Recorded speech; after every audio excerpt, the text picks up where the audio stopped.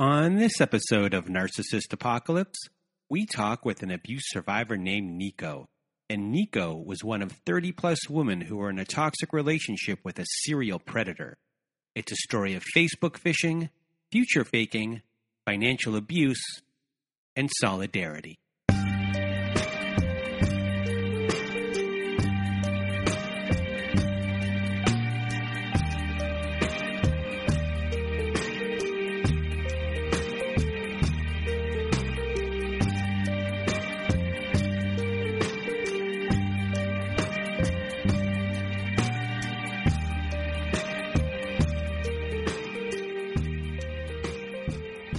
Welcome to Narcissist Apocalypse, everyone. And this is a podcast that gives a voice to survivors of toxic relationships. I am Brandon Chadwick, but my friends call me Chad, and thanks for tuning into this episode. So what is a narcissist, you may ask? Well, for the purposes of this podcast, we refer to a narcissist as anyone who has displayed a pattern of behavior that shows a limited capacity to appreciate others' perspective. It is that simple. Now, if you have not been to our website recently, please do go to narcissistapocalypse.com if you want to be a guest on our show and share your story. Top of the page, you should be able to find a button that says guest form. You click on that button, fill out the form, and away we will go. Another way to be on our show is to be part of our Letters to Our Narcissist compilation episode. And you can go to narcissistapocalypse.com for that. And on the side of the page, there's a floating button that says send voicemail. Click on that button, it records up to 5 minutes. You press it twice, it records up to 10. We are accumulating these letters for our Letters to My Narcissist compilation episode number 6. And if you do not want to read the letter yourself, you can send us an email at narcissistapocalypse@gmail.com and put Letters to My Narcissist in the subject line, and me or my old pal Melissa will read the letter for you. And let's see what we have here. We have a Patreon, everyone. Yes, we have a Patreon. If you want to support our show, come to our Patreon. We have episodes that never made it to air, follow-up episodes with former guests, and much, much more. What is that much more? Well, we have online virtual support groups now every Wednesday and Saturday. Those are rocking and rolling. We also have our own Facebook-type discussion group where we can just chit-chat with each other.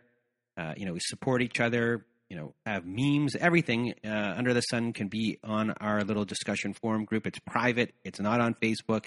It's secure. So that's at patreon.com/narcissistapocalypse. You want to support the show, keep us free, keep us going, sign up to our Patreon, become a Patreon patron today. And let's see, we're trying to get this, make this short this week. So this is a really interesting episode. And, Nico is a master storyteller, in my opinion. She does a fantastic job. This is an episode I think that people will talk about for a while.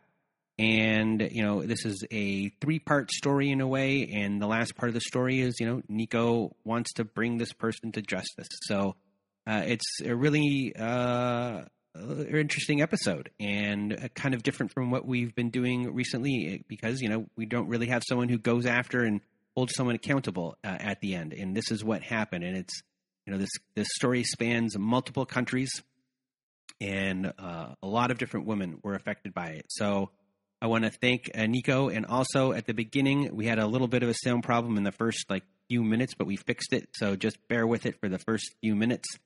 And that's it. So thank you for listening, and I hope you enjoy this podcast with Nico. Welcome to Narcissist Apocalypse, everyone. With me today, I have Nico. How are you? I'm very well, thank you. Well, we spoke at least a month ago, I think. Yes. Yeah. And now we're here, and your story is kind of divided up into 3 different stories where we're going to discuss your upbringing, we're going to discuss your relationship, and then we're going to discuss something that we described as the hunt or the chase, where, this story goes into another realm of trying to get someone to be accountable for their actions. And, you know, your story spans multiple countries. Yes. Deception, not just against you, but to many women out there. And your story is being told by you. And I say that because sometimes you have different types of storytellers on the show. And when I spoke to you originally, I said, you remind me of the man from the documentary Man on Wire, and the way you're able to just tell a story in such with enthusiasm. So I was excited to have you on the show again and to do this recording. And this is also one of those episodes where if you're not involved in, you know, the narcissistic abuse kind of community, domestic abuse or whatever, you know, there's an entertainment factor as far as the chase aspect of everything that is, you know, might have provide some sort of value to those who don't listen to the show ever. And also with the story, just a warning for everyone, there's a lot of characters in part 3 of the story. So we have tried to spruce up the names so you can remember them. And we're also going to have in the show description the names and a little bit of description of those people so you can kind of keep on track. And you might laugh at some of the names. We tried to use famous people's names as much as we could to make it easier to remember in a way. And hopefully it works. And hopefully no one gets too confused. And now I've spoken way too much. And so, Nico, thank you for taking your time and being here today. And the floor is now yours. Thank you so much. And thank you for having me. Yeah. You see, the country where I live, narcissism is not really being talked about. And it's only in retrospect now that I understand that out of the 4 caretakers in my childhood, 3 had a strong narcissistic disposition, let's say. My mother was extremely beautiful. She worked as a model. And she was a full-blown somatic narcissist, plus she was an alcoholic. My father was very career-oriented. And they met when they were in high school. My mother got pregnant 3 times, and my father made her take an abortion. And that was, given the fact that I'm already 55 years old, you can imagine back in the days, each and every time she risked her life. So when she was pregnant with me, she said, no, I'm going to have that baby. I don't care what you say. And because he was a Catholic, he then decided they should get married. And even today, when I look at the photographs, they give me chills because there is no joy, there is no love, there is no happiness. You look at them and you actually feel like these 2 people don't even like each other. And even on the day they were getting married, my mother's mother said to her, look, you don't have to marry this man. We can get along just fine without him, which was a big thing to say back in the days. In retrospect, I can see how basically the narcissistic abuse, I spent most of the time alone with my mother because my father was away in another city making a career for himself. And he didn't want my mother around basically because she was very impulsive and was most likely going to ruin things for him. So I grew up basically alone with my mother and her mother, who was a very kind person. And my father was away making a career for himself in another city. And my mother was very, very unhappy because she had pictured her marriage completely different with this man who was going to make a career, and she was going to be the woman, on his side. And she was drinking quite heavily. And what happened is, I want to give you an example of how she actually stole my reality and why later on it became so difficult for me to hold on to my reality, to what I was experiencing, and really hold on to that. So we had a 2-room apartment. My mother was sitting in the other room, and I heard her sobbing and crying.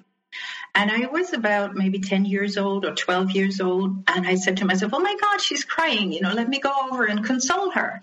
So that's what I did. And my mother looked at me with tears running down her cheeks. And she said, I am tall, strong, slim and beautiful. remember the somatic narcissist. And I am not crying. So the child says, okay, I thought she was crying. I heard her crying. I saw her crying, but she's telling me it's not true. So I made a mistake. I went back into my room. 2 days later, same situation. I hear her crying. I hear her sobbing. I want to get up and say, okay, let me console her. And then I say to myself, okay, I tried this 2 days ago, but actually she told me it was wrong. I saw her crying, but she told me she wasn't crying. So what I did was wrong. So I just stayed in my room. And not 5 minutes later, my mother comes flying through the door. She says, you're the most ungrateful child I can imagine. Your mother is sitting in the room next to yours and she's crying. You're not even coming over, making an attempt to console her. How can you do this? So it came to a point where if you disputed what I said, like you would say, oh, the red dress you wore yesterday was so beautiful. But I knew I don't have a red dress. I was wearing a green dress. And I would say, but my dress was green. And you just kept insisting. No, I loved it. It was beautiful. I loved the red. I would just give in and say, okay, the red dress was great. Thank you. I couldn't hold on to what my senses were telling me. And I found that this played a very big role later on in suffering narcissistic abuse. I was really primed for this kind of abuse. I moved out from home when I was 16. I moved in with my first boyfriend. After that, I had lots of abusive relationships, but I had no clue what it was. I just saw things going wrong, but I couldn't explain why this was happening to me. I didn't understand it. When I was in my late 20s, I met my future ex-husband, who's a very decent and wonderful person. We got married. We have a beautiful son, but somehow things went wrong. I would say probably the birth of my son triggered my complex PTSD reaction very much. And I started to take control of almost everything. I didn't give him enough space, but I couldn't see that at the time at all because I wasn't aware what is complex PTSD. Again, this is nothing that anyone talks about in this country. Our son is now 23 and he's a wonderful person. And my ex and I separated about 10 years ago. Again, I had abusive relationships. Again, I didn't understand what was going on.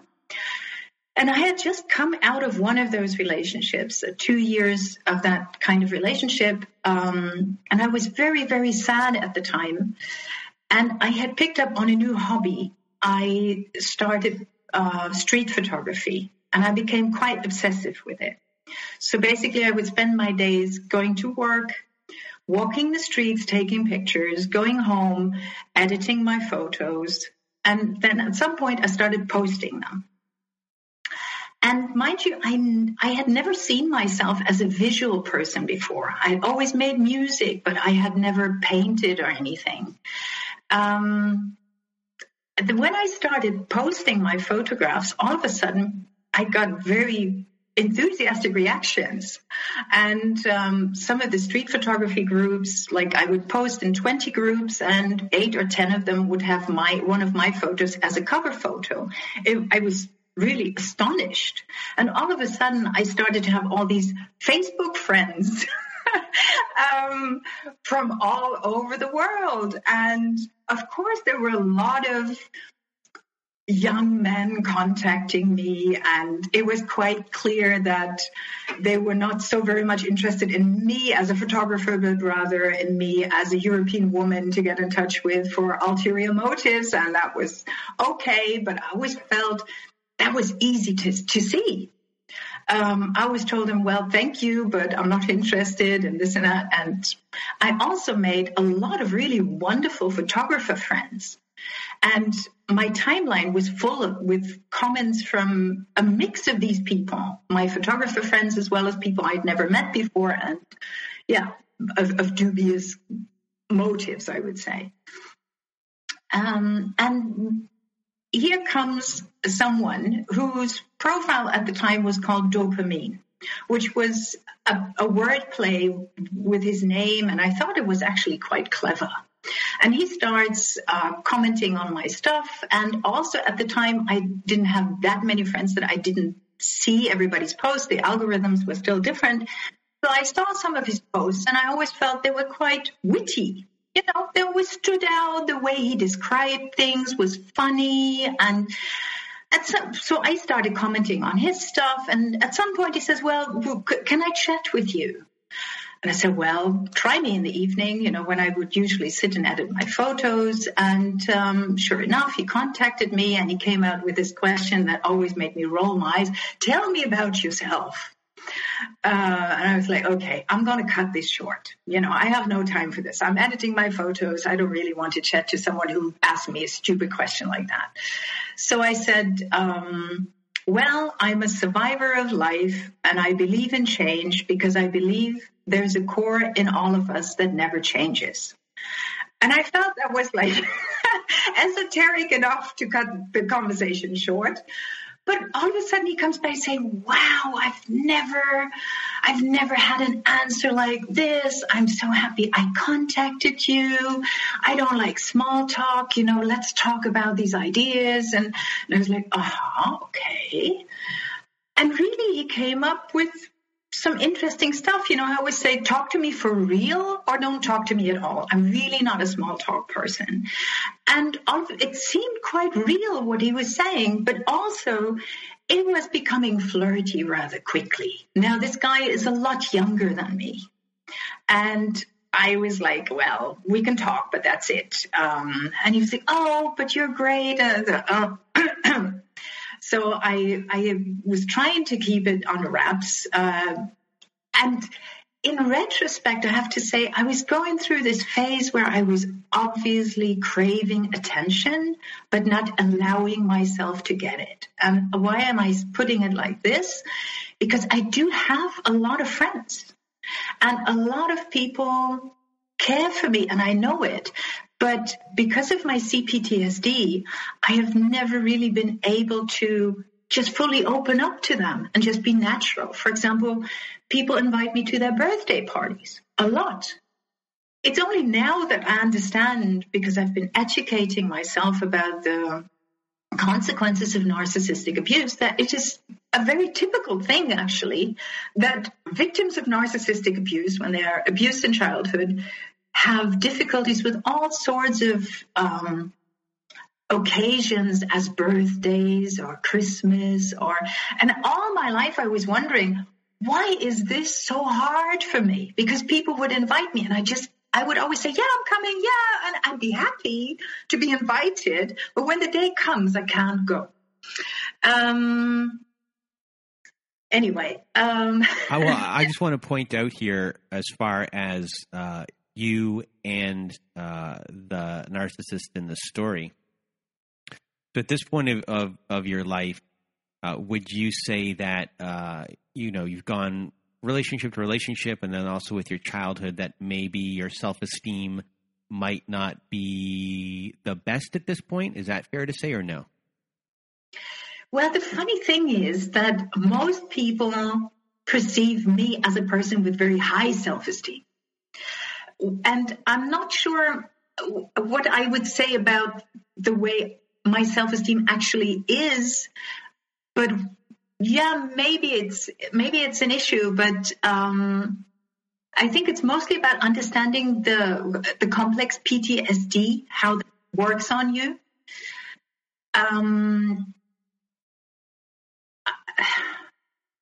Sorry for the break. I have to think. That's okay.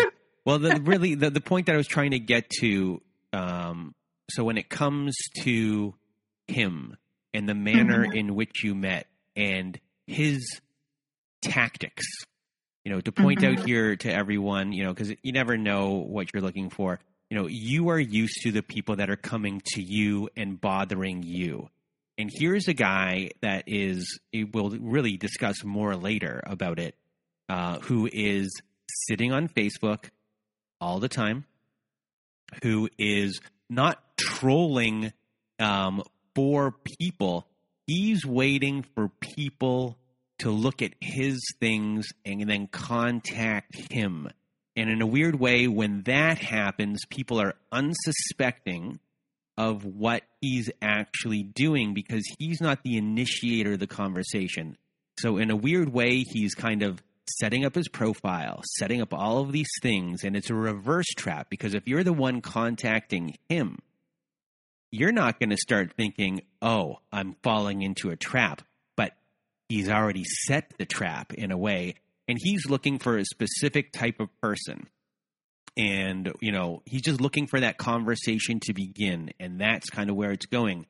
And if you never contacted him, you would never have met him. He would have been the person who's doing the fishing on the other way. He's waiting for someone else to fish, throw that fish line in, thinking they're about to catch a bass or a trout. But really, there's a shark on the other end, and that shark's about to pull you into the water out of your boat. And the shark's got a plan. The shark has a plan, yeah. He moves in with a plan. Yeah, I think how he got through to me is I had been isolating way too much. And this is also my advice, you know, keep a solid safety net of friends around, of non-toxic people you can really trust. And that I hadn't been doing enough. And he came in and I felt understood because he was giving me the story, how he is this guy who is different from the rest. He's a much deeper thinker and he just cannot identify with everybody else. They all have this herd mentality. Society's, coming down on him, but he really wants to be original and he's much more individualistic. And that's how I felt understood because I felt isolated. I felt like I couldn't connect. And here comes this person who's saying, I feel lonely. I cannot connect because I feel most people are superficial. They cannot understand where I come from and so on. And all of a sudden, we seem to connect. So this is how I got in. You know, I was too isolated. This is how he pulled me in, I would say. And then we started, all of a sudden he calls me every day and he sends me songs and he's doing these super cheesy romantic things, but I totally fall for it because I'm number one, I am a super romantic person, and number two, I love adventure and I love fairy tales. And he would say, like, have you ever listened to music in the rain? Which is a stupid question to start with. And I was like, yeah, of course. I guess there will have been a day where I was listening to music and it was raining. No. I sent you an audio of a thunderstorm and you send me a song and we count down and on 1 we will both listen to the song in the rain. You know, it sounds cheesy, but when you're all isolated and we're like, oh, that's a lovely idea. Okay, so It all feels a little bit weird to me, but on the other hand, I'm enjoying the attention. And also, I didn't know what love bombing was. So for him to just keep texting me and sending me messages and we would talk every night for hours, I was like, well, who else should there be in his life if he's spending every evening with me? And then all of a sudden, as I felt already quite in love somehow, he disappears. A few weeks in, he just disappears. And I'm like, did I dream all of this? How is this even possible? What was that? And then a few weeks later, he comes back on. I'm in the middle of a big event that I'm organizing. And he's like, here I am again. And I was super angry. I said, what the hell are you thinking? And he's like, oh, you see, I'm this guitar student and I had exams and I couldn't tell you in advance. And I'm thinking like, that doesn't make sense. You always have time to tell somebody if you have to disappear for a while, go offline or whatever. But again, I think I just felt so drawn in. I had been missing the attention. I had been missing our evenings, what I thought were conversations. He seemed quite intelligent at the time. I didn't know the backstory of what he was telling me, but yeah. So I got pulled back in. And then after a while, because everything he wrote was either in English or in French, and he had all these French women on his timeline, which did make me suspicious because they seemed to comment in a way that I felt was not really appropriate, but he would just play it off and say, you don't know the French mentality. This is how we are, we Frenchies. So basically I assumed he was living in France. And at some point I suggested, hey, we could meet up sometime. Also because there was a lot of future faking. You and me in the south of France is going to be so romantic and blah, blah, blah. So I said, well, how about actually getting together a time? And here he goes, oh, I forgot to mention, I live in Algeria, which is not exactly a neighboring country to where I live, but a country in northern Africa. Between Morocco and Tunisia. So together they form the Maghreb. How long would a flight be from where you live to Algeria, to Algeria, where he lives? Yeah. Well, about 2 to 3 hours. Okay. It's doable, but on the other hand, Algeria is quite a closed country. You need an invite to enter Algeria. Like probably you can book a flight to some hotel and stay at the resort. But if you actually want to visit a private, you have to have an invite. It's not, and you have to get a visa, which usually I don't because of my passport. I can travel rather freely. But for Algeria, I would need to apply for a visa and et cetera, et cetera. It's not an easy thing to do. And also there is almost no information about the current situation in Algeria where I live. So all the things that he was telling me about, how the secret police has him on the radar because he has all these friends abroad and you can't have that in Algeria. How would I know? You can go online, but if you don't speak French, in France, because France was the colonial occupying power in Algeria for a long time. There are lots of connections between Algeria and France, and if you speak French, you can find out quite a bit. If you don't, it is extremely difficult to find out what the current situation. For example, he would tell me, I couldn't call you because Algeria, the internet is so bad, I just can't have a connection. If you go online, check Wikipedia, it says Algeria has the worst internet connection in the world. Okay, that's all the information I can get, right? So before we continue, just for everyone who's listening who might make judgments or anything along those lines, you're in another country. This person is now in Algeria. Your connection with him on a love or a spiritual level, on an intellectual level, is pretty high. So like you're running on this other kind of fuel at this moment as far as, is this a good idea? Is this not a good idea? You met this guy, you've been isolated, you finally have this connection and all of these things that interest you after all this time. And, eventually you will find out you want to kind of take the chance. You kind of have to meet this person you've been talking for so long at a certain point. So sorry for interrupting. Just continue from there. Yeah, it's true. There was a lot of mirroring going on.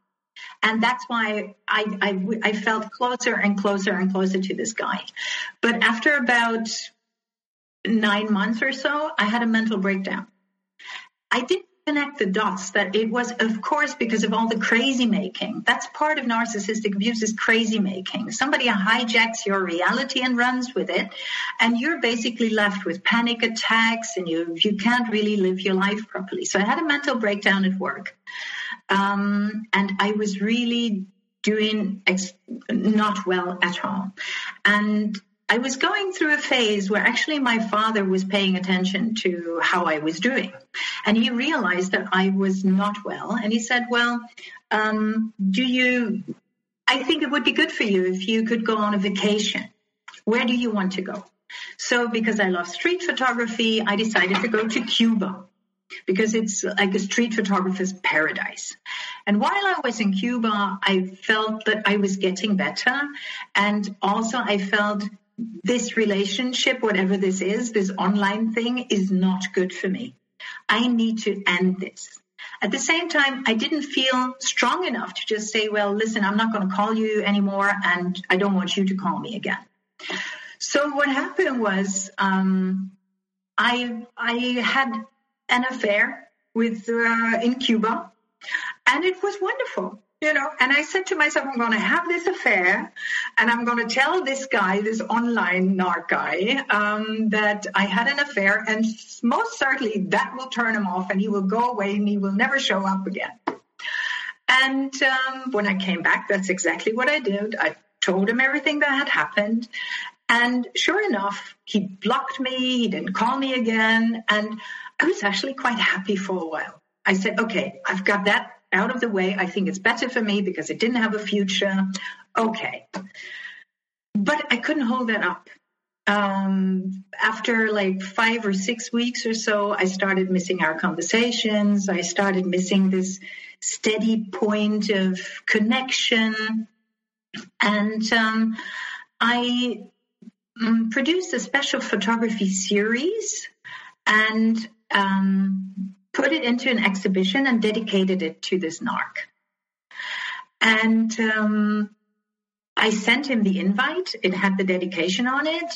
And he said, well, thank you very much and good luck with that, which was okay, which was perfectly fine. I said, okay, that is over, is over, is over. But also when we first spent so much time together on the internet, when we first met, we also made music together. And he told me he was studying guitar, and I've always made music, and I used to write songs. And I came up with this song, which was has the rather clairvoyant title, Masterpiece of Craziness. And it's about this relationship.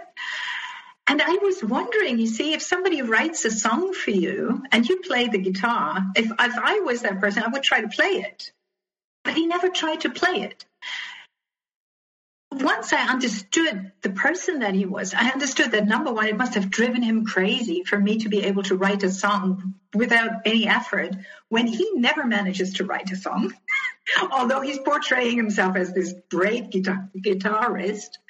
And also, he probably wasn't able to perform it because he is actually not a great guitarist. He's just saying that he is. Oh, we'll get there. We'll get there. And the song is actually quite hard to play from what I hear from other people. So, but I always told him, I'm going to perform this song because I've always been into singing. And then I actually managed to perform the song. I got someone to help me transcribe the music, and he played the piano, and we performed the song on stage, and it was quite successful. And I sent him the video. And then I got a response that was a little bit different. It was more like, oh, that is so sweet of you. And I was thinking, maybe there is a chance, And that was about a year and a half after we met initially. And then just before Christmas, he calls me and he's given me another cheesy story. Oh, you see, I've never been able to forget you all this time. It hurt me so much when you told me about this affair, but I could never forget you. And I went into the desert to find myself and to understand what this is about you and me.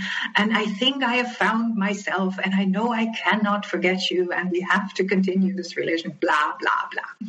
But I fell for it again. And I said, well, great that we're back in touch, but we do need to meet. I cannot leave this as an online thing all this time. It's driving me crazy.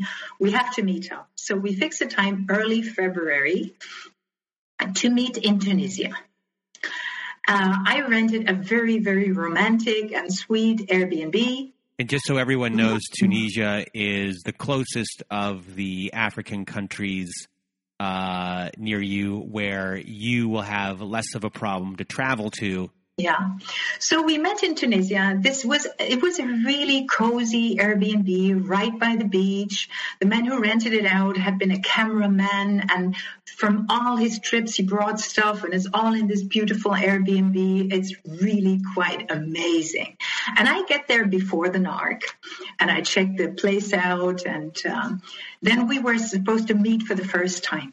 And he tells me where to meet him, and I sit at this tea place and I drink tea and I wait for him to call, and I move. He calls me. He says, "I'm going to be there in 10 minutes," and I get out of the place, and I see him because he's carrying his guitar, but he doesn't see me right away. And for a second, he panics. Oh my God, is she really here? And then we meet up, and he's like, "Oh, you're amazing. Oh my God, we finally met." Blah blah blah blah. And with all the future faking and everything, it wasn't quite the first meeting that I had anticipated. It was this romantic adventure, but when we actually met, it was like, "Yeah, but I was on a long trip. You see, I'm really tired." And I was like, "What?" That was quite surprising. But anyway, we only spent a few days, 3 or 4 days or so. He showed me around, and he was quite a gentleman. And I really enjoyed those 4 days. I think the second day, because it was February, it was very rainy, and we hardly got a chance to spend time outside. But the second day, we were sitting in this beach bar, and I said to him, "Look, I don't know you. I don't know what you're really about. But I tell you one thing, just don't fuck with me, because if you do, you're going to be in trouble." And I don't really remember his answer, but he was like, "Oh, no. And I said to him, "You see, I have been in relationships that were sort of abusive before. Like people tried to isolate me from my friends. That I would never let that happen. That will never, ever happen to me. You see, even though I cannot fully open up to my friends all the time, I hold them very, very dear. I mean, they mean so much to me." And I told him, "Look, that's not going to happen." And immediately he was mirroring me. "Oh, I had a girlfriend like that. It was horrible. She did the same thing. No, I would never do that to you." Okay. I left 4 days later. I went back home. And he told me from there he had to travel with his academy orchestra, and he wouldn't be available for the next week and a half or so. Actually, I left in the morning, and in the afternoon, another woman came in. But I found that out much later. So we were planning for another meeting like half a year later. Because he said, "No, I can't, I have my schedule, I have to study for the university," and da, da, da, da, da. Okay, so we're planning to get together again in August. In between, he keeps harping on about how his financial situation is so bad. He is a student, but he also needs to make some money. He's staying at his father has 2 houses, and one is for the siblings, and that's where he's staying with his brothers and sisters, and he's making some money on the side, cleaning marble floors with a special machine. But he's getting very, very little money out of what is actually being paid for the job. And then one day the guy tells him, "Look, I found someone who wants even less money for this, and you're out." And it's a big story. "Oh my God, what am I going to do?" And at some point I'm saying, "Well, it would be great. Maybe if you had that machine yourself, you could buy that machine and set up your own business doing that." "Yeah, I know exactly how to do this because I've been doing it for a long time. I know the people who want the service. I could do this." And he's painting this big future faking picture of himself as an entrepreneur. If only he could have that machine. Now, the machine is not like 20,000 euros. It's just a few thousand euros. And I have a good job, and I'm thinking, "Oh, the poor guy, he's trapped in Algeria, and probably he cannot get money from a bank because he's a student." And mind you, I've helped other friends out financially, and it's never been a problem. I always got the money back. So I'm sort of used to that, and I'm thinking, well, I should help him out. And I say, okay, I can help you out with a little loan and you just give it back to me once you've established your little business. Yeah, that would be great. So in August, we meet up again. And this time we're together for like 10 days. Again, I've booked the Airbnbs. It's all very sweet by the beach and great time. And, well, this time it wasn't all a great time because I think now I know that the personality disorder that he has, he can cover it up for a few days, but a week and a half is definitely too long for him. So he was playing all the tricks from the Narc book, like triangulation. He always tried to push my buttons. Like we would walk down the street and two girls approach us and he goes like, oh, hi, how are you? You know, a very slimy kind of way. And the girls are like, what is this? And he looks at me and he says, are you jealous there? Are you jealous? And I look at him and say, no, I just think you're ridiculous. So as you can tell from this story, for example, it's not so easy to push my buttons because I've long trained myself not to react. I first observe, and once I feel that I understand the situation fully, then I react. So there was another one where I bought a beach ball set with 2 rackets and a ball. And he was like, oh, I've never played this before. No problem. I can play this quite well. No worries. So we start playing. Within 5 minutes, he breaks his racket.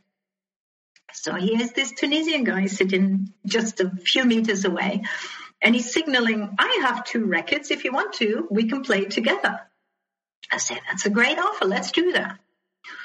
So the narc makes sure that he plays the ball to me, and each and every time, and I play it to this Tunisian guy, and each and every time he plays it to me, I have to pick it up. Because it's impossible to catch it. And all the time he's saying, oh, I'm playing this for the first time. I'm playing that. Oh, I'm trying, but I can't do it. I'm okay. I say, okay. So after a while I get tired. I'm saying, why don't we just swap? Like the Tunisian guy plays the ball to me. I play the ball to you and you play it on to him. And the other guy says, hey, no worries. Let's do that. We do that. 2 minutes later, we're back in the same position. The narc he just swapped places again. And I'm thinking like, no, I'm tired of this. This is no fun. So I say, look, I'm going for a swim. You all can play if you want to. I'm going to get us a pizza afterwards. And all of a sudden, the 2 of them start playing. And he's playing like Vidal on the tennis court. You know?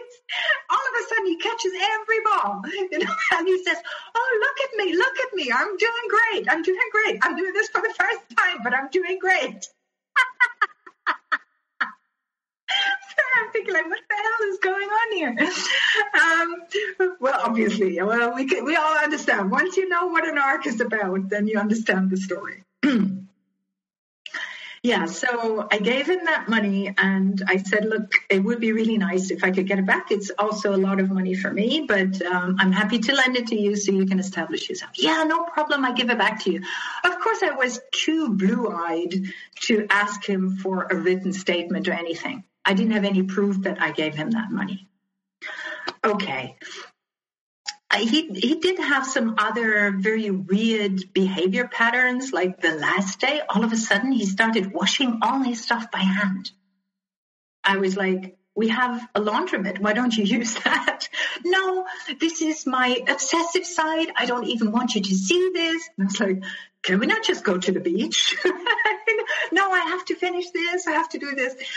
And again, in retrospect, I'm thinking, there must be a feeling with what he was doing, lining up women one after the other, as we're going to find out later, that did make him maybe feel dirty, that he felt he needed to somewhat cleanse himself by washing all his clothes by hand or so. It was very weird. So I have to say that when I got back, I was not really honest with myself. I should have said to myself, this was not what I wanted in many ways. This didn't look good in many ways, but I didn't. I still felt, okay, this is what I want to do. We had a lot less contact after that because he kept telling me that the internet was not working and he couldn't talk to me. So I was basically hanging on to memories and, looking forward to the next time we would meet, which was again scheduled for February the year after. So, and here comes the big break. Here is where the third part of my story starts. On January 9th, I'm at the gym, and I just spent some time at the sauna. I'm really relaxed. I'm going into the quiet room, and I'm checking my phone, and here is this message from a person whose name I know very well, but that I'm not friends with. And her name is Celine. And I have read her name on his timeline before, and I have paid attention to her before. And for everyone who's listening to try and remember names here, we're going to call her, until you remember, Celine Dion. So you can remember, you'll hear more names like this throughout, because there's many more names you're going to hear. So you're laughing. Yeah, I'm very happy we came up with the system. I hope it will help the listeners. Yeah. So she writes me, and it's not a direct message on Messenger, but it's one of these, you're not connected with this person, but they want to send you a message. And she says, are you so-and-so's girlfriend? And I write back and I say, yes. Why do you want to know? And she says, because so am I, and I've found 5 others. And the second I read her name and I saw her message, I knew that all the suspicions I had that I had not taken seriously because of his pseudo explanations, because I didn't want to face the truth, etc., that all of them were true. All I asked her, you might ask, why is it some woman writes you a message? She could be a lunatic for all you know, and it could be all made up. And the only thing I asked her, I said, do you have a photograph? Because the guy actually, I don't know why, but he actually likes taking photos with the women he's with, which I find totally bizarre because he should be covering his tracks. Instead, he's taking photos. So she sent me that photo and I knew it all. I absolutely knew that everything was true. And we started talking, and she told me that she actually had all the paperwork ready to get married to him in spring. They had been involved for more than a year. She is an artist from Paris. She's very progressive, very liberal in her views, very sort of avant-garde in her art, quite an artist I would take very seriously, also the way she has been going through the story with her art. And she's also very impulsive. And at some point, and she was, she felt she saw something that she needed to look into. And what she saw was that a woman had a profile photograph on Facebook that was half herself and the other half was the narc. And it was put together as one person. And when she saw that, she was like, that's not a normal thing just for a friend to do. So let me ask this woman. She wrote her message, same as she did with me. And the woman, I think she called her also because they're both French speaking. And the woman said, she totally flew off the handle and screamed at her and didn't believe her or whatever. It must have been a very crazy conversation. So that's when Celine started writing other women as well to find out if there were more people involved with this guy. She called this woman again the next day. It's actually also a photographer from Tahiti, a former beauty queen from Tahiti. It's amazing. And her sister answered. And her sister said, how dare you call again? My sister received your call yesterday, and now she's in hospital because she tried to commit suicide over your message. And that shows the severity of such behavior, I find. And so Celine called me, and we found out about another woman, Giselle. Who we will call Giselle. I don't know how to say Giselle's last name properly. Bündchen. Mm-hmm. So that's how you remember Giselle. Yes. And Giselle is also a photographer, a very, very successful photographer, who got involved with him because he answered he commented on a post that was actually about her brothers, who are band members and also rather successful musicians. And he commented on a post about her brothers, and she was like, oh, that sounds cute, and let me answer this. But she was more answering like on behalf of her brothers, because it's not at all her personality to get in touch and open up to somebody online.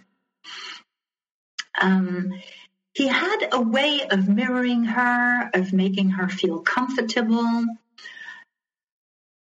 It ended up in a way, you see, when that happened, she was going through a very bad phase. She was going through a kind of a depression because she had lost her mother. And she had been very, very close to her mother. And she was devastated about this loss. And here comes this guy, and he's all kind and mirroring her. Eventually, she believed, that is, he made her believe, that her mother sent him as a kind of a saving angel for her to overcome the death of her mother. It's that crazy. And crazy making can go a long way. So again, this woman also had the papers ready to marry this guy in spring. Now, when I learned this, all the other women who learned about it, they blew up in the narc's face. How could you do this to me? This is horrible. What kind of person are you? Blah, blah, blah. Again, you don't push my buttons easily. I usually keep calm and figure out what I want to do. And I said to myself, no, what am I going to do with this trip? I'm supposed to meet this guy like 5 weeks from now. What am I going to do? We were supposed to meet in Morocco. Now, I was thinking, should I just arrive but not meet him and just go on the trip all by myself, which I would be totally comfortable with? But I was thinking I would always look over my shoulder. Is he there? And what is he going to do to me? And I felt that I wouldn't be able to enjoy this trip. So I didn't do that. Then I was thinking, could I maybe bring in the Moroccan police and have him arrested? So I asked a woman whom I had met before. She'd lived in Morocco for many, many years and had a family there. And I said, do you see any kind of way I could pull this off? And she was like, no, forget it. You don't speak the language. You're a European woman. And if he is as persuasive as you portray him to be, then you might end up in jail rather than him. So better not try it. So I have to drink something. And so I came up, my son even offered, you see, my son is like 2 meters tall, is a very strong guy. And he was like, Mom, I'm going to just come with you and beat him up, you know. So we're done with the story, which I thought was absolutely fantastic to see my son support me that way. But of course, I didn't want that at all. I didn't want to get my son involved in this, but it gave me a lot of strength to realize that he was fully supportive of me. So what I ended up with was I just kept writing love messages every day. Oh, I can't wait to see you in Morocco. I'm so happy we're going to finally get to see each other again, as if nothing ever happened. Of course he was suspicious because all the other women are causing chaos in his life, but this one woman is acting as if nothing happened. How is that possible? How come they didn't contact her? In that case, me. And I left it all until that very day when we were supposed to meet in Morocco. And my last message to him was, I am at the airport. I'm waiting for my suitcase. Oh my God, why is this taking so long? I can't wait to see you. I love you so much. You don't know how much I love you, but I will make you feel it. So, you want to play with words? We can play with words. So when he actually called me to say, well, where are you? I'm waiting for you. All my phones were ringing, and I was on the phone. I was on the internet, connected with all the other women, and we all had a glass of champagne and say, now we know where he is, and he's not having a good time. So that was the first time he understood that I was out to hurt him in a way, or to get him. It's really difficult to describe what happened to me when I found out who he actually was. On the one hand, it shook me deeply it took me a long time to understand that the person that I thought was a kind, loving, caring, artistic, wonderful person, that I was in an exclusive relationship with, that he was actually a serial predator. And also, at the time, I didn't know about narcissism. There was another woman that he had been involved with 2 years prior. Her name was Drew. Who we will call Drew Barrymore. Yes. And Drew, we found Drew. Also, I think Celine found Drew because she kept writing to each and everybody on his timeline. She found her, and I'm for quite a while, I was very good friends with her. And she was the first one who explained the concept of narcissism to me. And you see, my perception when I first heard who he was, okay, I am the loser. I am the victim. I am the idiot who fell for this. And he is the winner. He is in Algeria with this big grin on his face. I got her money. She's so stupid. And that's, of course, what he was trying to make me feel. But once you understand narcissistic abuse, and like in my case, how I was primed to be the victim of narcissistic abuse, it's all very different. And I started to rewrite the story. I actually opened a book for a Facebook group for emotional healing, and I rewrote the story, and it went something like this. Hey, ladies, there is good news for you. There is still a vacancy on the NARC schedule for this summer. You can book in. What's in it for you? You're going to be taken to the very same places that he has taken all the other women to, the same restaurants, the same sightseeing. You can get the same fantasies and everything. And you only have to pay for the travel expenses, for the hotel, and for basically everything, And also I wrote about the difference between the person he was portraying himself to be, like this well-read musical artist person, because I found out that none of this was true. He had been found out before, for example, by Drew, but also by a woman from Finland. And they told me a lot of about the false pictures he was posting that supposedly showed him performing on stage. And those photos were great. They looked professional. And it was a bit weird because his hair was different. He said, I was so much younger. I was wearing my hair differently. Well, it turns out that's actually a Japanese guitarist with the very odd and awkward habit of having his hair all over his face when he's performing. So he could just claim it was him when really it wasn't. And I think, when it comes to this guy, we are talking about someone who will go to great lengths to just establish any type of relationship, and the type of supply that he needed from you. He got some, obviously, attention, but he also got money. But in some cases, he just wanted supply.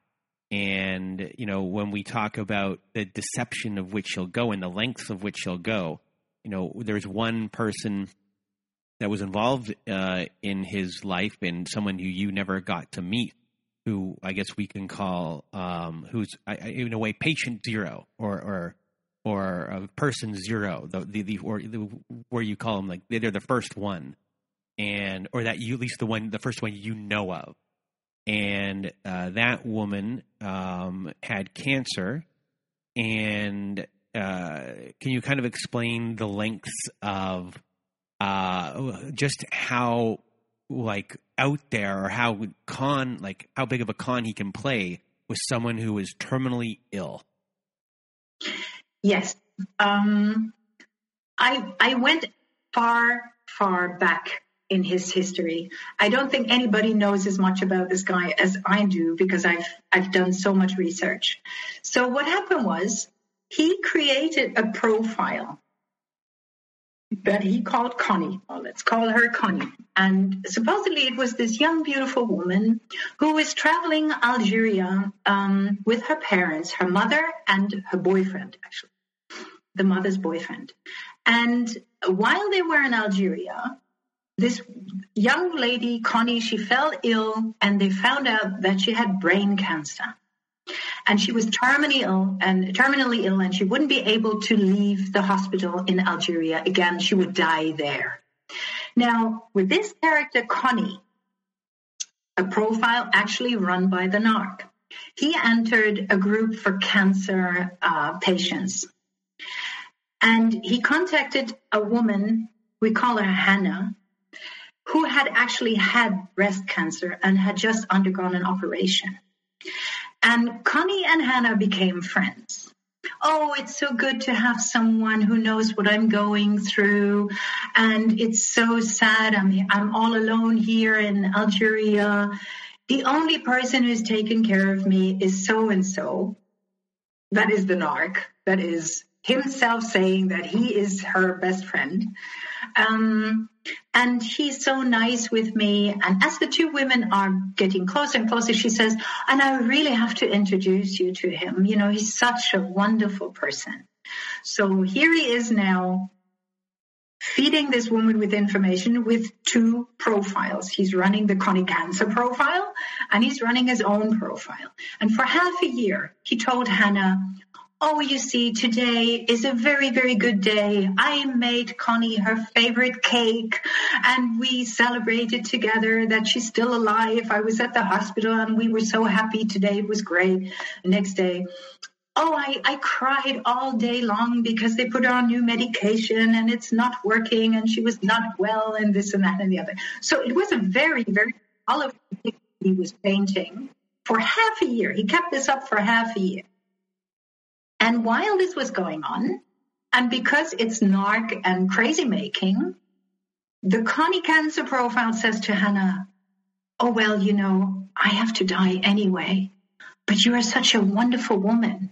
I would feel so much more at ease knowing that I have to die, but you are going to marry him. Then I know he will be with a good person. And you can actually still find the post about the narc and Hannah getting married. Mind you, she's a country fellow woman of mine.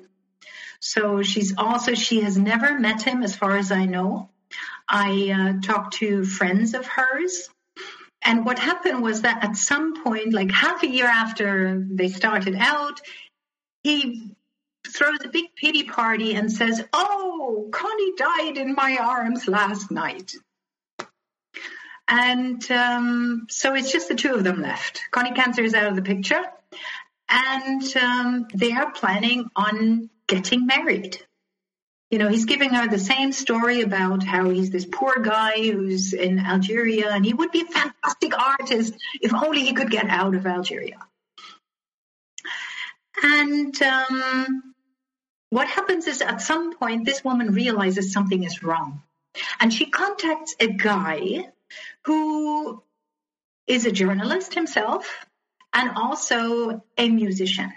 And she writes to him and she says, look, I am this girlfriend of so-and-so, but I have a feeling something is wrong. I would like to talk to you. Now, the backstory of this journalist guy and the narc is that the narc contacted this guy about his music, and then he stole all sorts of parts of his identity. Like this journalist wrote an intro about himself, which is very sensitive and very beautifully written. The guy took it, the narc took it, and went in several Facebook groups with it and presented it as his own. So people immediately felt, oh, this guy's so sensitive and so great with words. So he also claimed for a very long time in his Facebook profile, the narc claimed to have founded this journalist's band with him. Mind you, the journalist has never seen the guy. And I talked to him, I've met the journalist, and he said, you know what? This guy kept contacting me and I felt he was rather annoying. So every now and then I would answer him just not to be so impolite, but most of the time I would just ignore him, hoping he would just forget about me. And he was totally surprised when he heard that he had stolen all these things, all this information about him and presented it as his own. And also he did not really reply to Hannah when she reached out to him. But nevertheless, Hannah did lots and lots of research. She found out about the pictures that were not really his. And she found out about the fake profile. She tried to do something against him. She tried to get him off Facebook. I know that she actually reported him once and got him off for 2 days or so. Of course, he would tell all the other women that was a crazy ex who couldn't get over me, and now she's trying to ruin my Facebook profile or something. But the woman had a relapse. After she found all this out, her friend described to me that she couldn't eat anymore, she couldn't sleep anymore. And on top of everything, he kept calling her. And he didn't give her any peace. So eventually she died from the relapse. She died from cancer. And at first, when I learned about him, I really wanted revenge. In my head, a lot of times I was screaming, die, motherfucker, die. I was so upset. But as I moved on, I felt more like I wanted him to stop doing what he was doing because it is so detrimental. We talked about the suicide of this lady, the suicide attempt. Now this person who actually died over the story. And I felt that there was something like a mission in it for me to stop him from further damaging other people, other women. So my plan was to report him in Tunisia because everything that he'd done happened in Tunisia. And it wasn't easy. Like I already said, what the woman from Morocco said to me, you don't have a chance. So I said, I can do this if I have a man that comes with me who is familiar with the mentality there, who speaks the language, and who is 100% loyal to me and my cause. Then I can pull this off.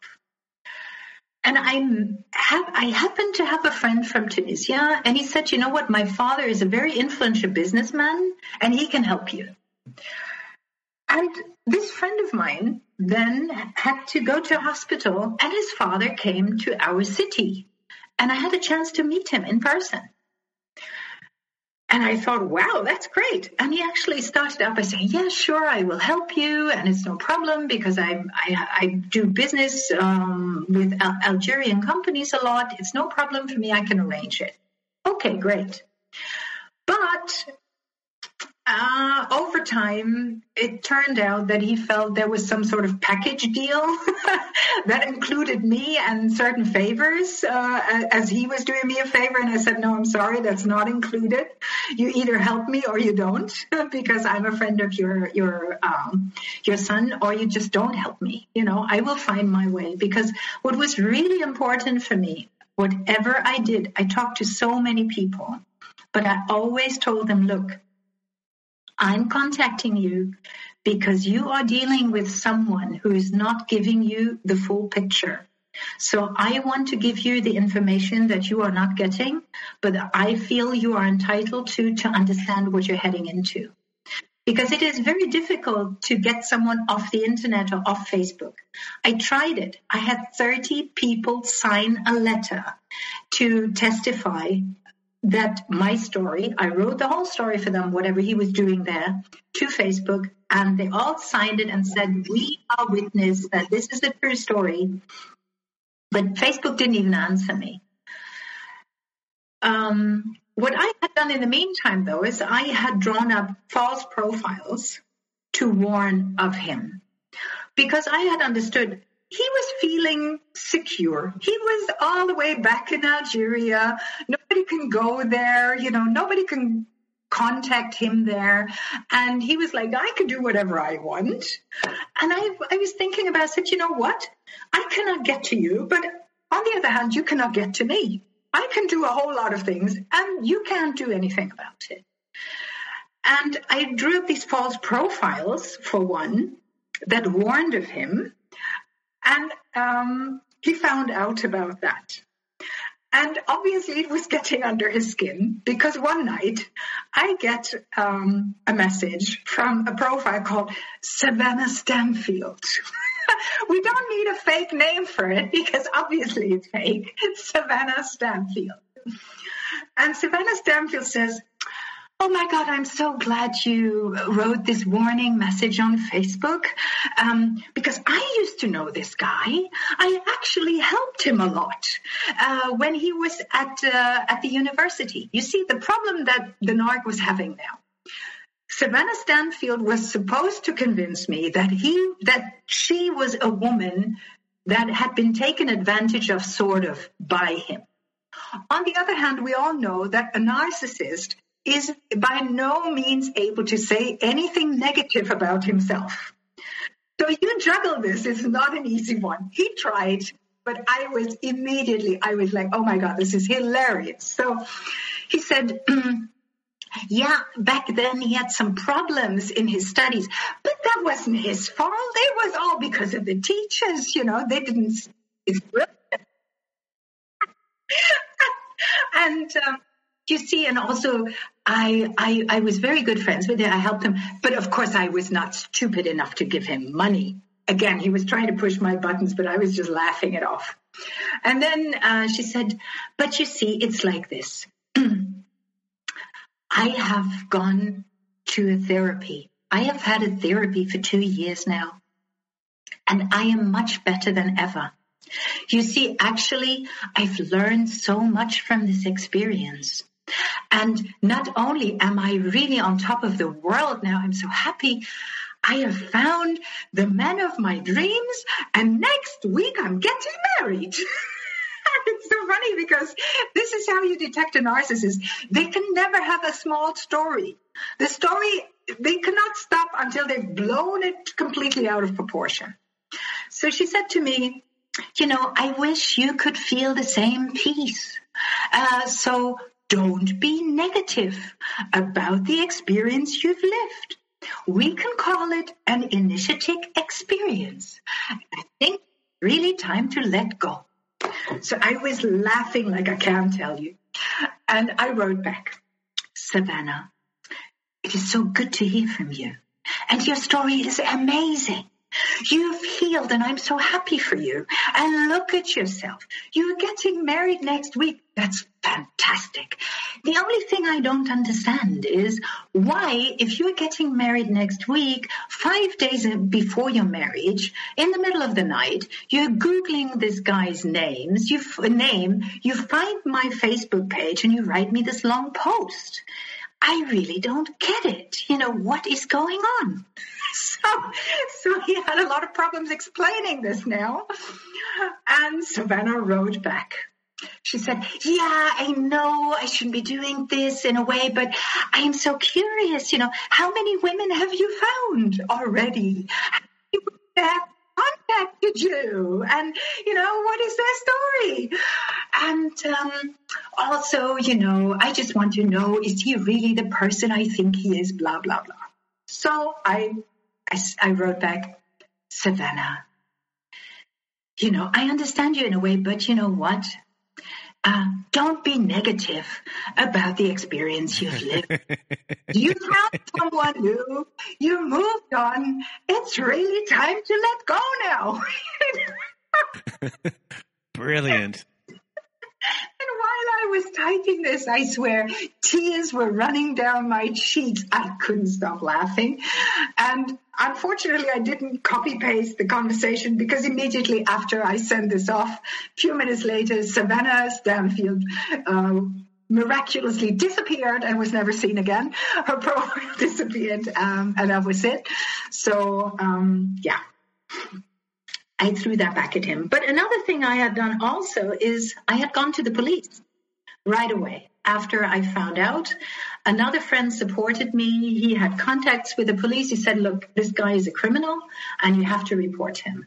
And it helped me so much because the whole plan was to create something like a paper trail or some sort of evidence, for other people to see. Because I had a feeling that I didn't have enough evidence to actually get him convicted for anything. But I did want to make sure that his betrayal and what he was doing would become a reality and would leave actual traces. So I went to the police, and at first there was a guy and he took down the story, like the broad frame of it. And he said, it's really good that you came because this happens a lot and you're a victim, it's not your fault. The policeman told me this and he said, it's good that you reported. So we actually have an idea how much of this is actually going on. For the actual report, though, you have to go and see someone else. We will send you an invite. So we went there, and here is this policewoman, and she makes me feel like, oh well, I would have better things to do, but as you're here, let me take this down. And I was like, and at some point she said to me, oh, we have child trafficking stuff, and you want me to put this down? And I said, now wait a minute, this is my country, something I have been done wrong, and I want to report this. Are you telling me I can't do this?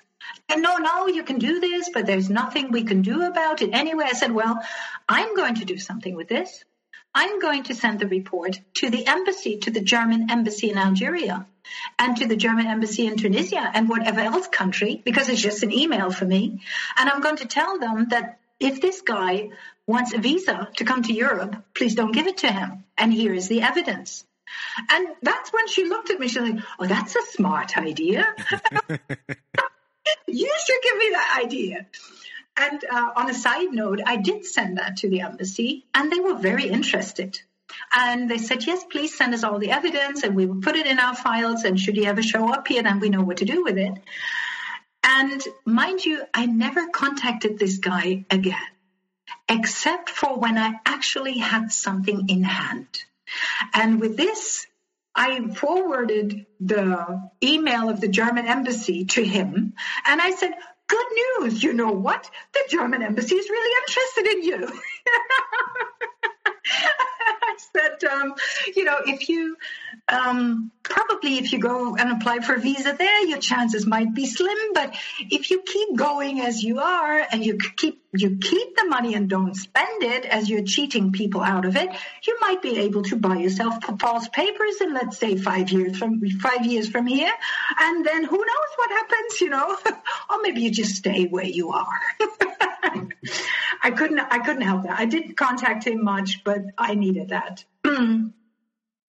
Yeah, and about the police report, I asked Celine and Giselle to please report him.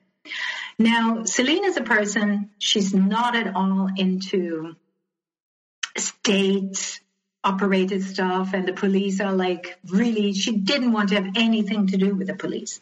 And I understand her. And also I feel that in France, the role of women is not the best in this situation. French people would usually blame the woman. There's not much awareness of serial predators as such. But at some point, there was this thing going on. She was still in contact with him because he had kept her computer and so on and so forth. And she was still sort of fascinated with his personality, I think. And at some point she got scared because he threatened her. He said, if I see you again, I'm going to kill you. And she said, now, I really want to make sure that he cannot come to France. And I said, well, your best bet then is to report him to the police so you have something written, a written statement. And she said, I'm not going to the police. I don't know how to do this. And here comes this other woman. Her name is Bridget. And for the purpose of our show, we're going to call Bridget Bardot. Right. And she lives a very different lifestyle. Her husband is a lawyer. She's involved in the story. I will refer to that later. And she has friends at the police station. And it's no problem for her at all to go there and report somebody. So I say to Celine, why don't you take somebody? But at the time, I'm not thinking about Bridget. But as soon as Bridget hears that, she says, I can help you with that. I know people at the police station. No worries. I even know whom to talk to. So what happens is that these two very, very different women meet up at the police station. They go inside together, and they're not like, as they enter, they're very aware of their differences. They're not really fans of each other or anything. So they go into the police station. Bridget handles the whole thing. Okay, we have an appointment. This is what we're here for. And the policeman says to them, oh, you have to sit down and wait a little bit and we'll call you in. So these two women are sitting there waiting together, and magic happens. All of a sudden, they start talking to each other and they start sharing on a level that usually they wouldn't get into. Like, oh, you have children. I have a son too. And they show each other photographs and they talk about their lives and they talk about how they got involved in all of this. And once they call the two women in for the interview, something has changed. I wouldn't say they have become friends as such, but the situation is very, very different from 1 hour ago. They really have a deeper understanding and a lot of sympathy for each other. And this is why, for me, the whole story is also really a story about solidarity amongst each other and how we can beat evil and see the good in people and how this can actually bring out the good in people and how we can help each other along. And this is also part of what your podcast is about sharing and helping each other understand. So back to Bridget's story. And her story was that she had been, flirting with him online. She's actually happily married, but over the years, something was lacking, some sort of adventure or excitement or so. And she got into this little online thing, but she'd never met him. And she also felt that he was quite weird at times. But there was some flirty stuff going on that at first she would have not wanted her husband to see. So when she found out what was actually going on with all the other women, she volunteered to be a double agent. For example, when she heard about the Morocco story, she was all in the picture. And when he came back from Morocco, he wrote me an email saying he had the best of times. He was drinking the best wines and smoking the best hashish, which is something I neither drink alcohol nor do I smoke weed. So that totally didn't intrigue me. And he had sex with 3 different women from 3 different continents with 3 different hair colors. You figure out what that means with the hair colors and all. I don't know. And then he was cussing me how it was this and that and the other. But it only made me laugh because I knew that the very first day he was by himself, he had phoned Bridget like in tears. I'm here in Morocco all by myself. I don't know what to do. I'm so scared and I can't even leave the room and no. So he was, you really, I think dealing with a narcissist, you really have to understand that the surface and what they want you to believe is a far, far cry from what is actually going on for them. The existence of a narcissist, I feel, it's rather to be pitied as such.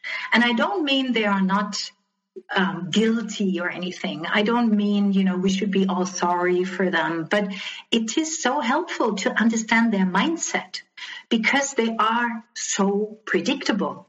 And this is what helped me in hunting him down, because I could basically predict what he was going to do next. And still my plan was to go to Tunisia and report him there. But I couldn't find anyone. I simply couldn't find anyone. And here comes another woman into the picture. We call her Nina. And to remember her, we will call it Nina Simone for people who are trying to remember all the names. And Nina is also a musician. And he contacted her about some music story. And she is also in a relationship. The same situation as Bridget. She's also in a relationship. She's not unhappy, but something is missing, has gone missing over time. So he's making her all these compliments and he's hitting a soft spot in her. And they start exchanging these flirty texts. And he starts sending her poems, which he claims are his own. And she's quite a well-educated person. And at some point she says, this poem, I'm sorry, it's too good. Okay, I don't think he can possibly write all these poems all by himself all the time. So and she goes and she puts 2 lines into Google, and turns out it is, I don't know, Heine or something, or Rilke or Goethe or whatever. And she says, okay, this is definitely going too far. I've been suffering this fool for long enough. I'm going to end it here.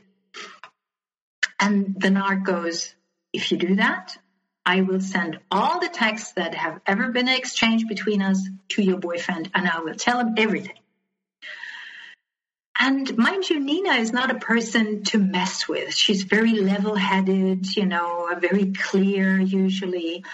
And she thinks about it for a little, and she says, I'm not going to let that idiot blackmail me. And she takes the text, and she goes to her boyfriend. She said, listen, I have something to talk to you about. And she explains the whole thing, and she says, look, I love you, but something has gone missing. Maybe we can fix it. And it turns out that this crisis actually helped their relationship to improve again. And the same thing happened with Bridget. He also threatened her to publish the texts and give them to her husband. And I suggested to her, well, you could just give them to your husband yourself and use it as an opportunity to talk about this and what is actually missing between the two of you. And at first she was like, no, I can't do that. She did it, and it worked out beautifully because she was always sure that her husband loved her very much. So also, it's very important for me to let people know honesty can win at times. Solidarity can take us a long, long way. If we look out for each other, we can be better for it, and we can overcome the evilness of such people. So Nina then says to me, look, I don't want to save anyone. You're all writing to these other women. I'm not interested in that. Everyone has his own fate. You came out for the better, or you found your way, I found my way. I'm not interested in that. But if ever you see an opportunity to actually get to him, like a reality thing that would actually change something in his life, let me know. I'm in. So I kept in touch with her, and like I said, I never pressured anyone. One time, for example, I contacted someone about Hannah, the woman who died, and I asked very carefully, have you ever heard anything about this story? And they said to me, no, we've visited her just before she was dying on a regular basis, but she never mentioned that to us. And I said, look, just forget I called. Just keep your memory as you have it and don't even think twice about it. It was very important for me not to cause any extra pain. So meanwhile, I'm still looking for this person to go to Tunisia with me. and one day, Nina she sees a video on Facebook and she comments on it. Turns out it's a guitar teacher from Algeria, and they make music together in France. And as they are speaking, she realizes, wow, this guy lives in the actual same city as the Narc. So she says, hey, do you happen to know this guy? And he goes, yeah, I know this guy, and you will not believe the story that happened to me. So he comes out. He says, well, he's a guitar teacher who actually helped build the conservatory in this city in Algeria. He's a very well-known guitar teacher in this place.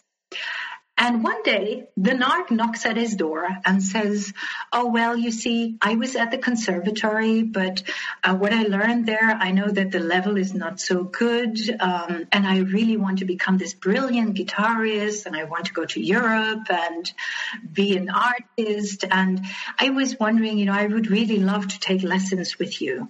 Could I not just come and take private classes?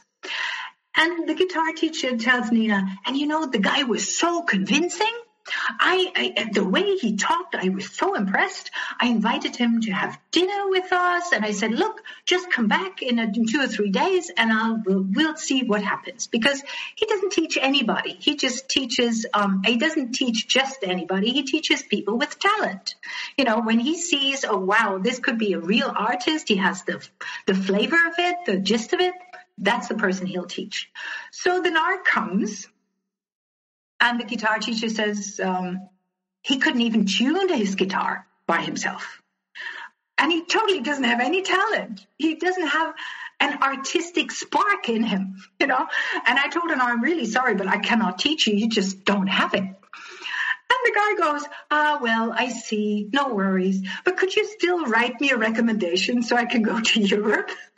The audacity of it, amazing. And he says, no, I cannot. So the Narc leaves and says, okay, well, I take that then. And the guitar teacher tells Nina the story, and then Nina tells him the story of all the women that this guy has been taken advantage of. Meanwhile, we had established that he had probably taken something like 25,000 euros. And in some cases, that came out of somebody's pension scheme, for example. So they were left without money, and he was presented with guitars and a GoPro and that kind of stuff. And this guitar teacher is a very, very upright person. And he's infuriated by this story. And he thinks of his own 2 daughters, and one of them also had a bad experience. And he's saying, no, I can't let this happen. Something needs to be done about this guy. And he writes on Facebook, if this guy is your friend on Facebook, please delete him, because he's a serial predator and has been taking advantage of many women. And he's writing this just to make sure in French and in English. And he is tagging all the musicians around the place, which is in itself, you see, Algeria is a very conservative society. You really want to keep your face. You really want to keep your reputation clean. So this is already bad for this guy, for the Narc. And one of the musicians tagged in this post is one of his flying monkeys. And she writes to the guitar teacher, I saw your post. How can you say something so mean about this guy? I've known him for such a long time, and he's always been so sweet with me and all. And the guitar teacher is a little bit like, well, maybe I'm wrong. Maybe this is not true. But he's saying, no. I know this from a very reliable source, and I leave the post where it is. The next day, somebody knocks at the guitar teacher's door. Turns out to be the Narc. And at first he's trying to be this nice person. He says, how much I adore your work and, your teachings, and you put out this really mean post about me, and I am not like that, and please take this down. And the guitar teacher told me later, when I saw him there saying this, I knew that the story was true, because otherwise he would not have shown up like that. And he says, no, I know the story, and I leave the post where it is. And when the narc flipped, and he got very aggressive, and he tried to kick in the door and try to beat him up. And that was when he knew this was true, and he kept the post. And for me, this was the biggest relief, because now all of a sudden you would put the name in the narc's name in Facebook, and this warning post would show up. And it was a legitimate timeline. It was a respectable person. It was a man who was not involved. I was so utterly grateful, like I can't tell you. So I got his contact details, and I wrote him a letter. I said, listen, I wrote him on Facebook. I'm so grateful to you. Thank you so much. And I told him what I had been doing and trying to do against this guy. And I think because I was never pressing anyone to become involved, people actually lent themselves, they offered their help. And so did he. Like, he gave me the details of the cyber police in Algeria. He said, maybe they can do something for you.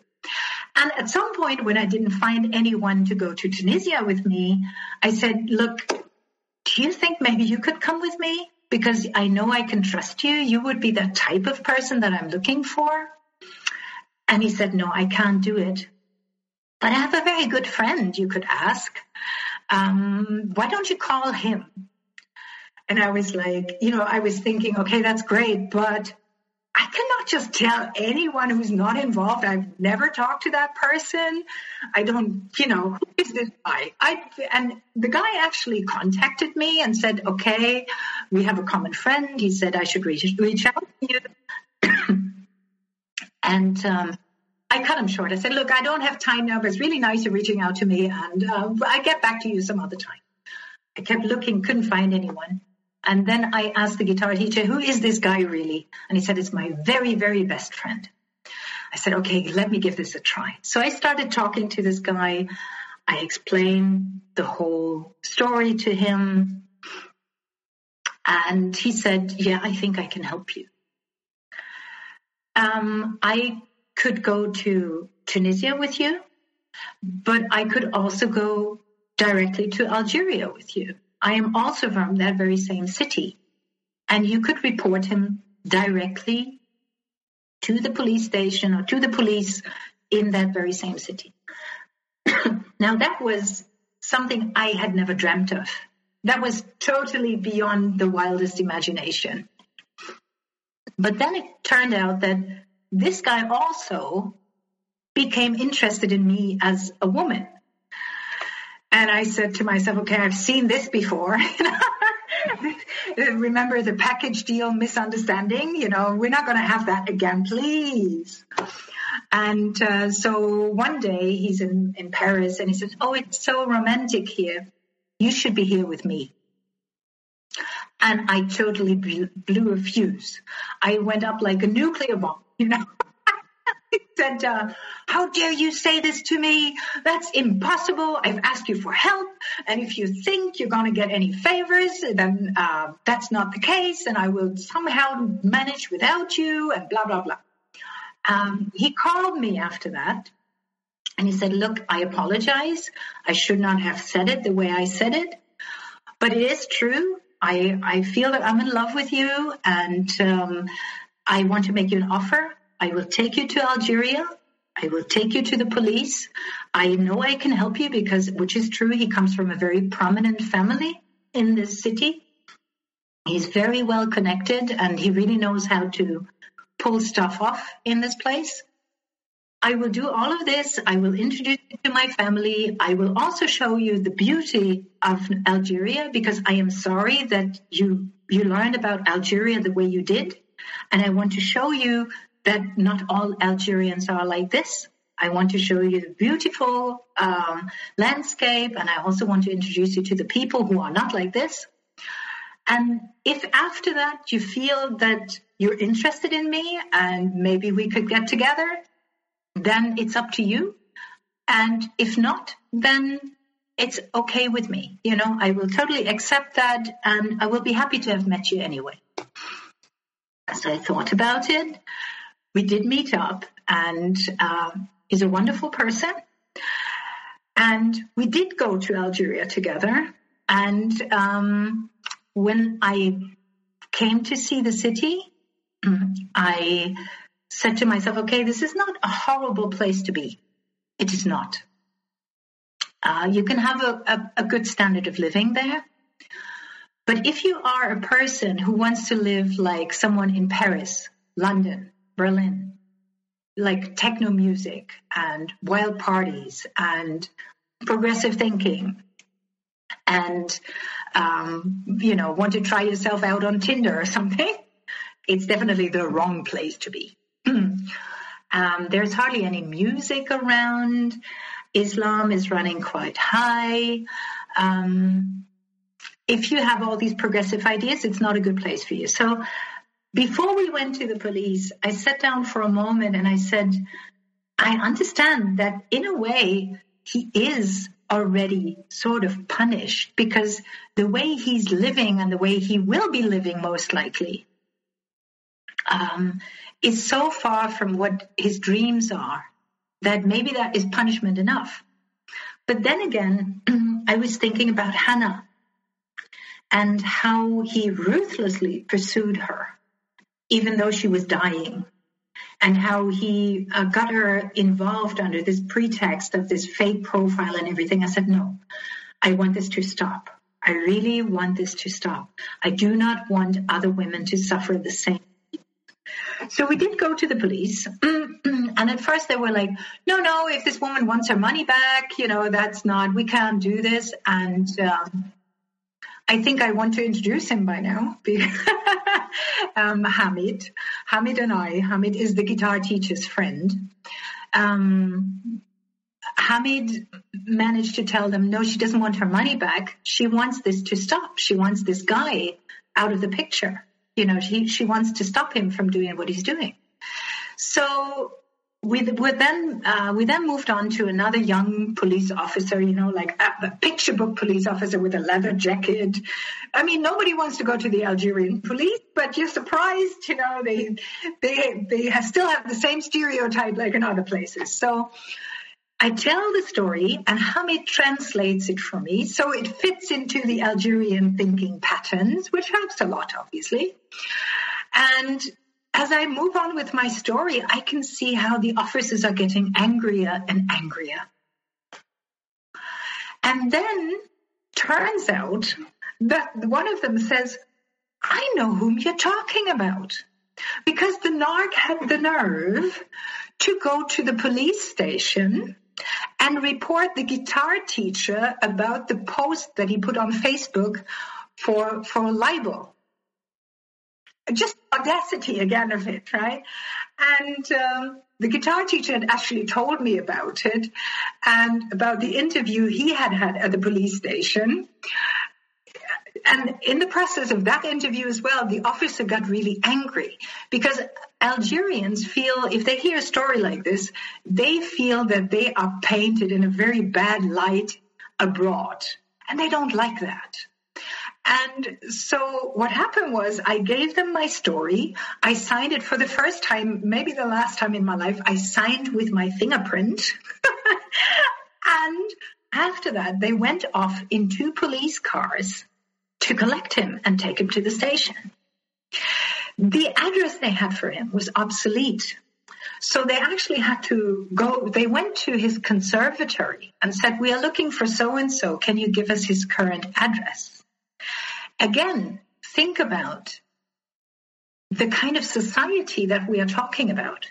Very conservative, very much about your reputation, what kind of person you are. You have to be a good person, a decent person. They found him in his father's house, like I portrayed. He was staying in this house with his siblings. They took him to the police station. They took him out of the house in handcuffs and took him to the police station to question him. Obviously, as I had anticipated, he wasn't thrown into jail. He wasn't kept overnight even, which would have been, in my opinion, ideal. It did not come out that way. But I had accomplished my mission, because his life in Algeria was totally impossible. It had become impossible. The fact that he had been taken in by the police and questioned and everything, he was like dead. He has since left Algeria to try his luck in Tunisia, working at a club for tourists. When COVID came, that obviously fell sour. He has been, in my opinion, probably pretending to have a relationship with a woman from Italy. I talked to her, and I was under the impression that she was a narcissist herself. And mind you, 2 narcs, all the best of luck. I'm happy with that. Don't harm other people. Just, do it to each other. That's fine by me. Yeah. And I have been provided with information on what he's doing. But I feel that I cannot credibly still continue doing what I was doing. It's been more than 2 years now. And I have a lot of people, a lot of my friends, my therapists have been worried about me. Are you ever going to be able to let this go? You cannot spend the rest of your life doing that. And you have to really see this. It was like a second job.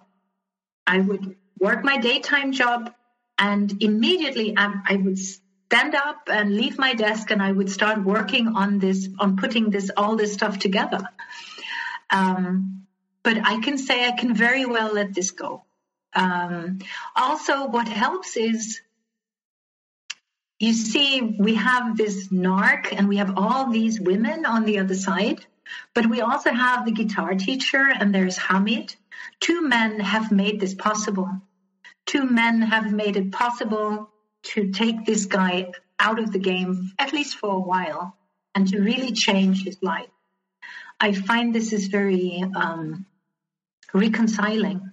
This is not a man-women antagonistic pattern. It's not. This is very much, for me, a story about solidarity. And in the process of the story of solidarity, you have found love. Absolutely. Yes, I am very, very happy. Hamid and I, we have a long distance relationship, but right now I'm staying with him, and it's wonderful. He's not, he's nothing like all the men I ever had before, because I now understand narcissistic abuse. I now understand what I was attracted to, because that was what I grew up with. That was my normal. Being abused by a narcissist was what I thought was a normal pattern.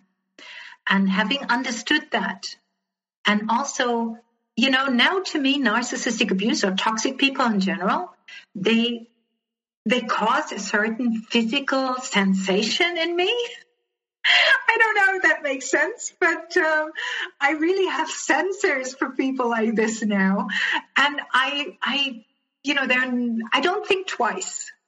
I have set myself a motto I started with it last year, and it says, no toxic people in my life. And I cut them out. As I see them, I say, okay, thank you. Got the t-shirt. I'm not interested. And my life has changed immensely. I found love. I found peace. Mind you, I would not say this is, I have arrived somewhere and I'm safe and I never have to think about it again. I read a lot about narcissistic abuse. I find there is great material on the internet about narcissistic abuse that I listen to on a regular basis just to remind myself. But it's not a threat anymore. It is something I can control. It's something I understand. I know how to put an end to it. Well, Nico, before we end off the show, do you have any last words of advice or wisdom for people who have gone through this type of abuse? Yeah, I hope I can say a few things that also I've been, pushing in my emotional healing group, for example. One is, be really honest with yourself and trust your gut. Because usually all the information you need is already there. When you look back, you would say like, that person made me feel weird, or that person, that seemed odd at the time. Because of my narcissistic abuse as a child, I learned to forget about things that made me uneasy within seconds, which makes me a very cheerful and happy person. But basing my decisions on only the positive side of things is, of course, a disaster, a recipe for disaster. What I did, for example, is for a few days, I actually noted down, like every half an hour, things that made me feel uneasy or things that made me feel uncomfortable, just so I wouldn't dismiss them immediately. And it helped me to understand that these are vital signs that we give ourselves, and that we need to pay attention to. So be honest with yourself, listen to your gut, educate yourself on narcissistic abuse, and just continue doing that. Just don't see it as a disadvantage that this is a part of life, but see it as something that is just a good part of you. And good self-care means that you don't want to abandon the subject, but you just keep it as a good friend. I find that all this material about all this knowledge, all this material, they're good friends, and I listen to it and say, that's true. Oh, how clever is that? For example. And this is also how I listen to your show, all the insights that people have had. I say, wow, look at that. Because narcissism, I always said I want to invent this machine because narcissists, they actually use the same word. They are totally not creative. They are almost 100% predictable. And it also has something comical about it in a way. And if you understand that, if you're really well educated on narcissism, I feel you're much, much safer, And then also, like what I said, eliminate toxic people out of your life. Don't hold on because they are occupying valuable space in your life. You only have that much space in your life. If you give that to a toxic person, it also means this space is not available for someone who would actually do something good for you. Be aware that your resources, which make up your life, time and space, are not infinite. Make them valuable, make them matter, and give them to the right people. And that is also the last thing maybe I want to say. Find your network, find your tribe, find the people you can really trust, and run your stories by them. And promise yourself that you're going to listen to them. And that does not mean that you're going to do everything the way people tell you. But it means, for example, had I been really open about this story and about what actually happened with the narc, I'm sure my best friend would have said, well, you know what? I see a red flag, or I smell a rat. Or she would have, poked some holes into his story because she wasn't trauma bonded. And that is super valuable. Find these people for yourself. Like today, I message with something like 5 or 6 people, or maybe even more, almost on a daily basis. They are distributed all over the globe. You know, we connect via WhatsApp voice messages. We send each other messages, sometimes 20 minutes long. And it's a great way of connecting because it's the next best thing to a conversation. But I can listen to it whenever I have time. I can listen to it again. And it's very, very valuable.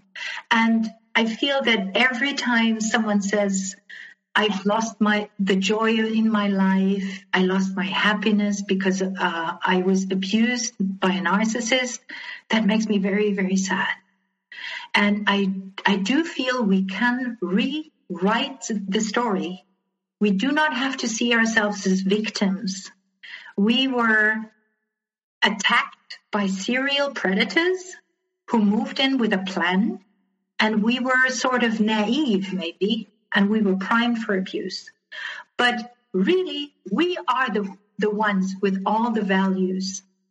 You see, I started to see myself as a casket full of gold pieces and jewelry, you know, as something really valuable.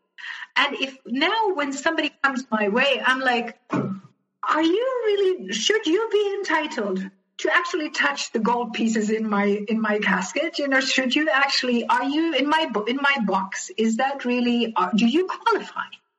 That's how we should look at ourselves, I feel. And then that goes back to your question about self-esteem. And that can be self-care and self-esteem. Work on that, and you can be safe again. I am very, very much in love. I'm very happy. I'm being treated very well. We are having a wonderful relationship. And it's possible. I find a lot of people feel that it's not possible, but yes, it is possible. Believe in that. Well, Nico, as I said to everyone before, you are a master storyteller. You were fantastic. You did an excellent job. You're infectious. You know, you did an amazing job. This is going to be, I think, an episode people are going to talk about for a long time, and it's going to cross over. I just want to thank you for being here and sharing your story with me, sharing the story of many people and getting it out there. And, you know, you did really, you know, maybe this is the last point for you right here. And, you know, as far as, you know, this journey that you've been on with this specific person, and, you know, you telling it, I mean, just, you did amazing. And I can't thank you enough for being here with me today. Thank you so much for giving me that chance. Well, you're welcome. And for Nico and myself, to everyone else who is out there, who is still listening, I hope you have a good night.